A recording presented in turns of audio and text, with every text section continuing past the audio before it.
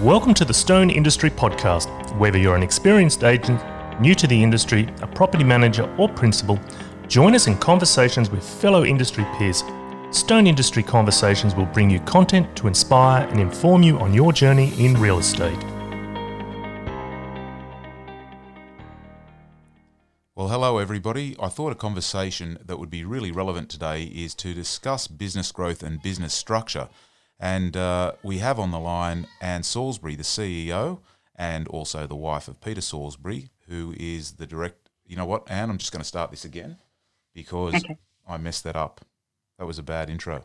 Welcome to the Stone Industry Podcast. Whether you're an experienced agent, new to the industry, a property manager or principal, join us in conversations with fellow industry peers. Stone Industry Conversations will bring you content to inspire and inform you on your journey in real estate. Hello everybody. I thought a great conversation to have this morning would be around structuring a small business for the next phase of growth. And I have on the line Anne Salisbury, the CEO of Stone in Camden. Good morning, Anne. Hi Pete, how are you going? Really well, thank you. Thanks for joining us today. Thanks for having me. Now, you and your husband Peter, just to give a bit of context to the whole conversation, were owners of a real estate business in Camden, a national franchise that most people would recognise, and you made the decision to rebrand to Stone about a year ago, is that right? Yeah, just over a year and a half ago we rebranded. Yeah, and why the change, just in a nutshell? Why did you want to move from a well-established national brand to Stone? Yeah, Stone for us was something we'd been looking for, and when we heard about it and looked on the website and met the people behind the brand, it was a no-brainer for us to decide to switch and rebrand. It was a brand that for us aligned with what we love about the industry, about the excellence that the brand represents, the advertising space that they're in. The people for us was the key to the decision. We love the look and feel of the brand.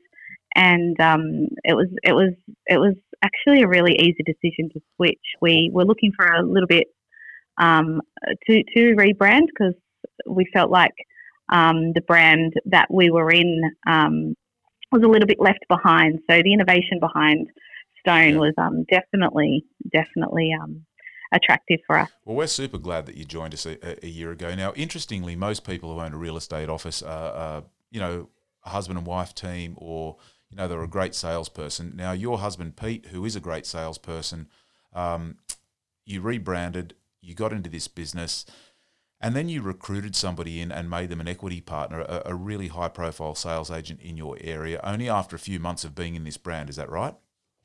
That is correct. We're definitely looking for somebody to come along this journey with us. It's always better to be together with others and invite them on a journey, and we met up with a really, really high established agent, and he saw the brand and was inspired and saw what we wanted to do, and he joined us, and it's been incredible. And before he joined, he met a number of our salespeople and the CEO and a few of the other senior management team, and he was kind of convinced about the dream and where it was going, which is great. But the real context of the conversation this morning is you have done some pretty cool stuff with your business, and I think it's really pertinent to any small business owner, in particular with relevance to real estate. You've restructured your roles, right? So there's yourself and Peter, husband and wife team. You've got a corporate background with Flight Centre anyway. And then you brought in Chris Philp as a leading agent. Now, there are 3 directors in the business. Tell us what you did, because there were blurred roles of responsibility, or there was role overlap. Some of you guys were doing the same thing, and there was role underlap where some roles and functions weren't being performed by anybody. So what have you done to overcome that, and how have you structured the business now for the next phase of growth? Yeah, correct. We felt like there was a lot of challenges within our business when all 3 of us were involved, but there was no clear defined roles, and we were making, it was taking longer to make decisions. The staff weren't clear about who to go to for what, so it was a key area that we had to change if we wanted to scale. And that's definitely this year for us. The key is growth for us, and for us to have growth, we need to make sure that our business is set up from behind the scenes correctly. So we actually redefined my role, Chris's role, and Peter's role, and we created an org structure. Great. And we have an advisory board as well, and we really now have clear responsibilities within our team. Chris is in charge of sales, Pete is in charge or heads up the property management department, and myself as CEO looks after the business as well. If there's blurred lines within a business, the staff are confused, we're not effective, we're not productive on a daily basis, and we've seen a complete transformation within our business with this org structure. That's and really with positive. Knowing what we're doing. Yeah, it's incredible. We've turned a corner. I definitely see that there's greater energy and alignment between all of you. How did you communicate those changes to the team? Because you've got a number of people in sales, in property management, in admin roles. Did you actually sit down with the team and say, what, guys, this is what we're going to do? Yeah. So when we had that clear, and this all came out of COVID for us. We did this all throughout COVID. So we wanted to make sure that those months that we were in lockdown, we were working on the business, not necessarily always in the business. So what we do as a team, we meet together in team meetings. So that's sales, PM, all together. So we just decided one of our team meetings that we sit down with the guys and we explain the why behind the what. Why are we doing this, and what is it that we're going to do? So we sat on a Zoom call, and we put the org structure up on our computer screen. We explained why we're doing it and what it's going to look like moving forward. And we had incredible buy-in from the team. It gave everyone clear guidelines as to who to go to for what. Yeah, really good. So, they know for PM, go and see Pete. If they have anything in sales, see Chris. You've also introduced weekly training, weekly sales meetings, so everyone knows times, places, dates, and who's required to be where and when. Absolutely, that's something that we've actually had for a long time. We've had weekly team meetings, just an hour. All the team comes together, and then we have sales meetings. Pete, Chris, and I have weekly directors meetings. Great. And if you're missing that, there's no direction. There's no clarity in what we're here to do. So communication is key for us. So your weekly directors meetings, you're looking at your progress, as compared to your business plan, right? So this is where we're shooting. This is what we should be doing this month. Are we on track or off track? I guess. Correct.